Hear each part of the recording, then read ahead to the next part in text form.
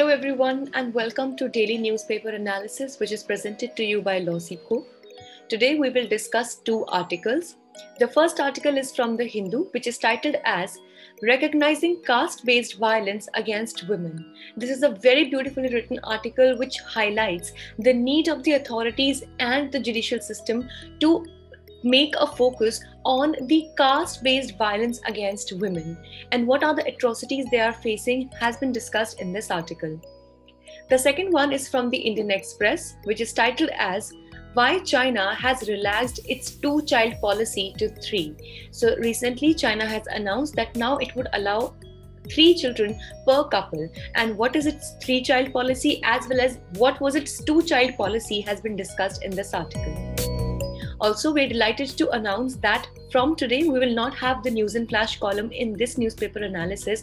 Rather, we have brought to you a more elaborate and descriptive News and Flash column, which will be presented as a separate video. This will be available on both the channels of LawSeco, that is LawSeco Judiciary Prep as well as LawSeco CLAT Prep. So if at all you wish to do it for your prelims exam or just keeping updated yourself with various little news that are happening in and around us, so please make sure that you are definitely subscribing to the channel and having a look at the video as well. So this newspaper analysis is presented to you by me. My name is Sheva Khan and I had completed my BA LLB law degree from Dehradun in the year 2019. I have been the gold medalist of my batch and also been a national debater as well as a public speaker. At LawSeco, I'm working as current affairs expert and manager for free content and outreach. If you wish to connect with me, you can always find me on my Twitter as well as LinkedIn handles. The links to both are available in the description. On this note, let's get started with the first discussion of the day, which talks about caste-based violence against women. So the article says that recently in the case of the Supreme Court in the case of Patan Jamal Walu versus State of Andhra Pradesh addressed the intersectionality of caste, gender and disability. Now here, before moving deeper into this argument or this entire article discussion, we need to understand as to what has been pointed out in this recent case by the Supreme Court. The term here has been used is the intersectionality of the caste, gender and disability. So if at all, when we try to see from one single lens, we definitely can see and say that in our country or the social setup that we have in our country, India, definitely there has been, even despite after continuous efforts of the government and various authorities to put down any of these kinds of discriminations, but yet it is the harsh reality of our society that still we have biasness and we have a lot of discrimination based on caste, gender and disability. But if at all we consider even a more intrinsic look into these caste, gender and disability, it is not that the people belonging to one particular caste are treated in a similar manner. By this, we mean to say that in the caste as well, in the gender as well, in disability as well, women are the ones who have to face a higher or a greater brunt of that as well. So in a way, actually what they have to face are the double atrocities. By that we mean that firstly, she suffers because of the caste that she is born into, and secondly, she suffers because she is a woman who is born into that particular caste. A very good example of this has been given by the Hathras rape case of a 19-year-old girl who was raped not only because she was a woman, of course in the first place, but also because she belonged to that particular caste. So definitely in various states in the country, like let's say for example UP and Bihar, even in Rajasthan as well, there is a high predominance of the caste system wherein people do not easily neglect the caste which they or the other people belong to. And in such cases, the atrocities against the people belonging to a particular caste, and to be getting into further detail or into further intrinsic way, even the women of that particular caste, that particular disability are also treated more, in an even worse manner. So here they have given some more examples wherein we discuss the case and the intersectional approach. So it says that here what happened was that the victim, who was the victim of the sexual assault, was a blind 22-year-old Dalit woman. Now, as you can see here, that here there were double atrocities that this person had to face. Now, what were that? First, she was a blind woman. So firstly, she had a disability, and secondly, she was a Dalit woman. And even if you bring it into gender, so here we can count into 3 atrocities that she had to go through. First, based on her gender, that she was a woman. Second, based on her disability, that she was blind. And third, based on the caste, that she was a Dalit woman. So that is why the article very nicely points out to the fact that people who are subjected to any of these kinds of things, be it the caste, gender, disability, they are at a greater risk, or they are more vulnerable to any kinds of atrocities or discriminations in the society. So here, the trial and the High Court convicted accused under IPC and also the POA Act. Now, the POA Act is the Scheduled Caste and Scheduled Tribe Prevention of Atrocities Act. So this is a very important act which actually provides a lot of justice to the SCs and STs in the country. So in this particular case, the trial had occurred and the High Court convicted the accused not only under IPC, definitely for rape, but also or the sexual assault, but also under the Prevention of Atrocities to the SC/ST Act, which was a one step forward in recognizing the fact that yes, this woman was not only subjected to this abuse or the sexual violence just because she was a woman, but also because she was a member of any kind of Dalit society.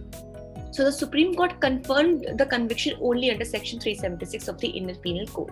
Now, why at all we're discussing it here? That we need to make sure, the article says, that the judiciary, while granting the punishment in such particular cases in which at least it can be proved that a woman had to face, or a person had to face atrocities, specifically if we talk about rape, so that woman had to face that rape not only because she was a woman, but also because she belonged to an SC/ST community. If at all that is proved, then not only the conviction should take place under Section 376 of the Indian Penal Code, which penalizes for rape, but also the relevant sections and the relevant provisions of the POA Act, which was the Prevention of Atrocities Against the SC/ST Act, should also be inflicted. Wherein, in this particular case, the example which we were just discussing, though the High Court convicted the accused under IPC and POA both, but the Supreme Court confirmed the conviction only under Section 376 of IPC and did not take into account the relevant sections of the POA Act. So if at all we try to understand about the intersectional approach, so here we need to consider multiple marginalities.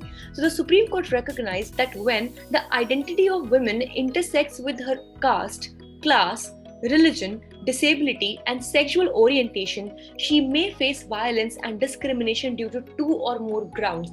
That simply is what we call as the intersectional approach, wherein we get into various sections of the blocks of the society and consider as to how many sections or how many of these grounds are applicable on one particular person. So similarly, it has been said that considering the caste, class, religion, disability, and the sexual orientation, there is a greater chance that a woman may face violence and discrimination due to 2 or more things. So the court placed special emphasis on making the criminal justice system more responsive to women with disabilities facing sexual assault. So here it is important for us to understand that here, and the example also says that many a times the women definitely have to go through a lot of cases of sexual abuse, violence and assault. But if at all that woman is suffering from any kind of ailment, any kind of disease, any kind of disability, because many a times it is seen that many times in the care houses also, or in the asylums as well, women who are not mentally very much healthy, or they're not very much capable mentally, are also often raped. So that also is one thing that puts them to a greater risk or vulnerability of being raped or sexually assaulted. So the court laid down directions to train the judges, police and the prosecutors to be sentenced in such cases, and also to be made more sensitized. So basically it says that it also put in directions that the judges or any authority, be it the authorities, be it the NGOs or the police, the prosecutors or all whoever has to deal with such a victim, or such basically what would I call as a survivor, so they should be a very, very sensitive in this regard, and they should be putting forward their questions, and whatever, whatever they have to ask, they should be very much sensitive about it, and they should be very soft spoken to such a person. Unlike the real scenario case which occurs in the current situation, wherein we say that a woman who is already, has survived the rape, who is already a victim of rape, is further victimized during the trial, wherein she's asked very inappropriate questions, and more onto this in a very inappropriate manner. So that this second, victimization should be definitely stopped. So if at all we consider the convictions under Prevention of Atrocities Act 1989, so in 2006, in the case of Dinesh alias Buddha versus State of Rajasthan, the Supreme Court held that it is not the case of the prosecution that rape was committed on the victim, since she was member of the scheduled caste. So here it says that it definitely needs a proper proof to be brought forward, that not only the rape was committed because she was a woman, but also she belonging to any kind of such caste or tribe should be known, and it should be proved that this was one of the reasons that actually attracted, or that actually made the assaulters to assault any particular woman. Then in the case of 2017 of Ashrafi versus State of UP, the court held that evidence and materials on record did not show that the appellant had committed rape on the ground that victim it belonged to the scheduled caste, and that is why definitely here a point of confusion can be seen, wherein it might become very difficult to prove as to the knowledge of the assaulter or the rapist, that whether or not he knew that the woman belongs to the SC/ST community. And then in 2019, in the case of Khuman Singh versus State of MP, the court held that there was no evidence to show that the offence was committed on the grounds of caste. So the only evidence here, it says that the accused knew that the caste of victim before committing the offence. So now this is an important point, that here the accused must know, and that also should be proved, that the accused very well knew about the caste of the victim before committing such offence. So we know that there are, the top 10 states that have been up in the crimes against women. So we have Uttar Pradesh, West Bengal, Maharashtra, Rajasthan, Madhya Pradesh, Assam, Odisha, Andhra Pradesh, Telangana, and the Union Territory of Delhi. So definitely we need to make the environment, the atmosphere more, in a way safer and better for the women's safety. Let's discuss the second article of the day, which talks about China's two-child policy relaxed. So after China's census showed slowest population growth since the times of 1950s, it is now allowed 3 children per couple. Now here we need to know the fact that China still, even after bringing in such strict reforms in its population measures, and that how many children would the couples be allowed to have, still China remains to be the most populous country of the world. Though India is also not very far away, and with this keeping in mind the speed with which Indian population is growing, very soon it would cover up, or it would run beyond China's population as well. But still, China remains to be the country with the highest population in the world. So that is why now, as the Chinese census has revealed that it has had the slowest population growth since the time of 1950s, it has now relaxed its two-child policy and has allowed 3 children per couple. So before that, let's understand about China's one-child policy, which was the harshest of all, which had been brought in order to curb down or to slow down the population growth of the country. So it was enforced by the then leader called as Deng Xiaoping in the times of 1980s. And in 2016, the ruling Communist Party allowed 2 children per couple. So it was very recently, only in the year 2016, that 2 children were allowed per couple, and the reasons were given that the rapidly aging population and undermining economic growth of China.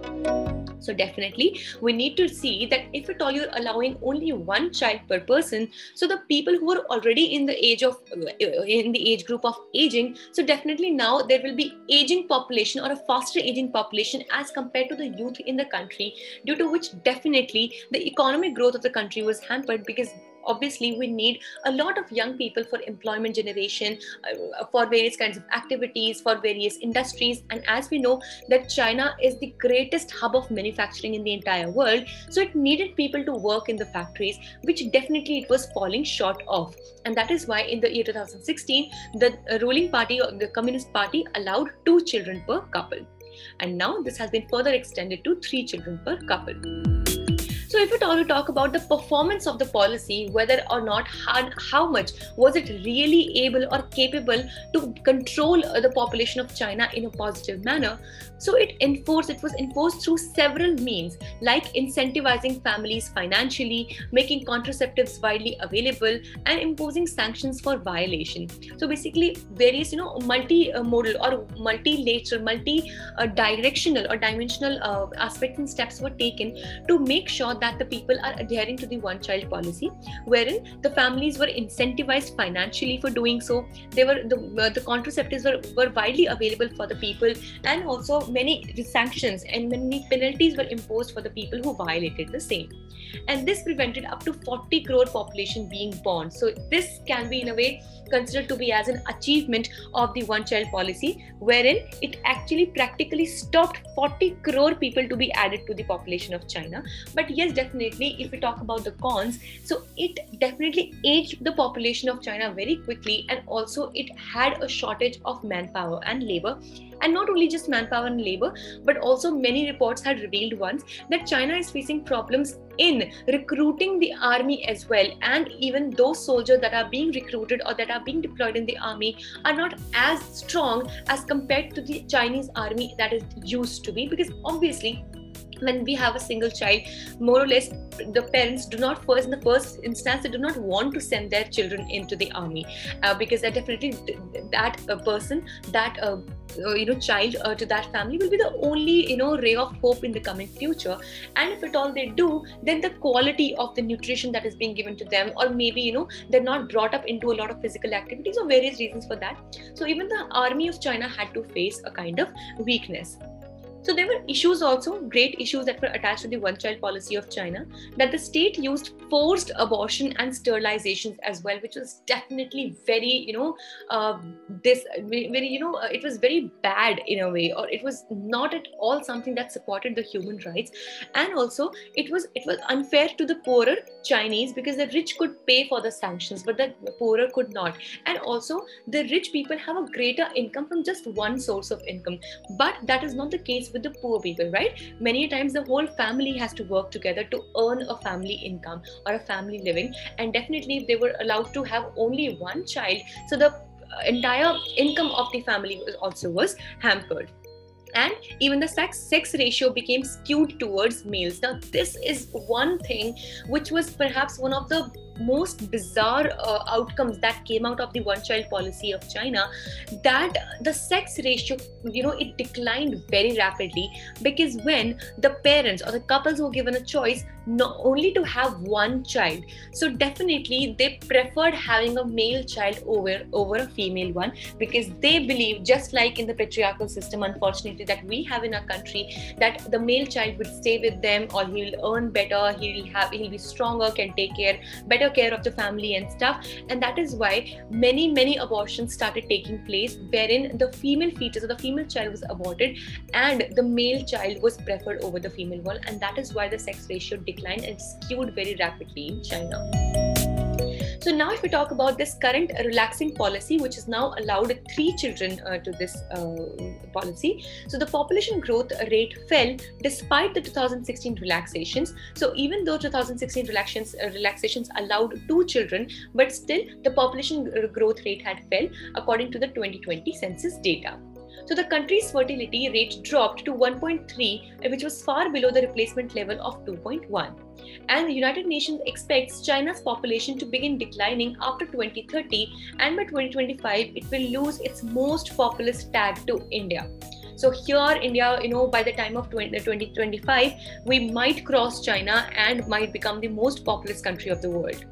So the reasons for fewer children are the rising costs of living, education and supporting the aging parents, yes, for sure. The culture or long working hours of China, or the Chinese system of working, or the work stations. And thirdly, the cultural shift during the decades of one child policy. So all of these factors have definitely changed the perspective of the people in China as well, and ultimately this has resulted in a slower or a lesser growth rate of the population.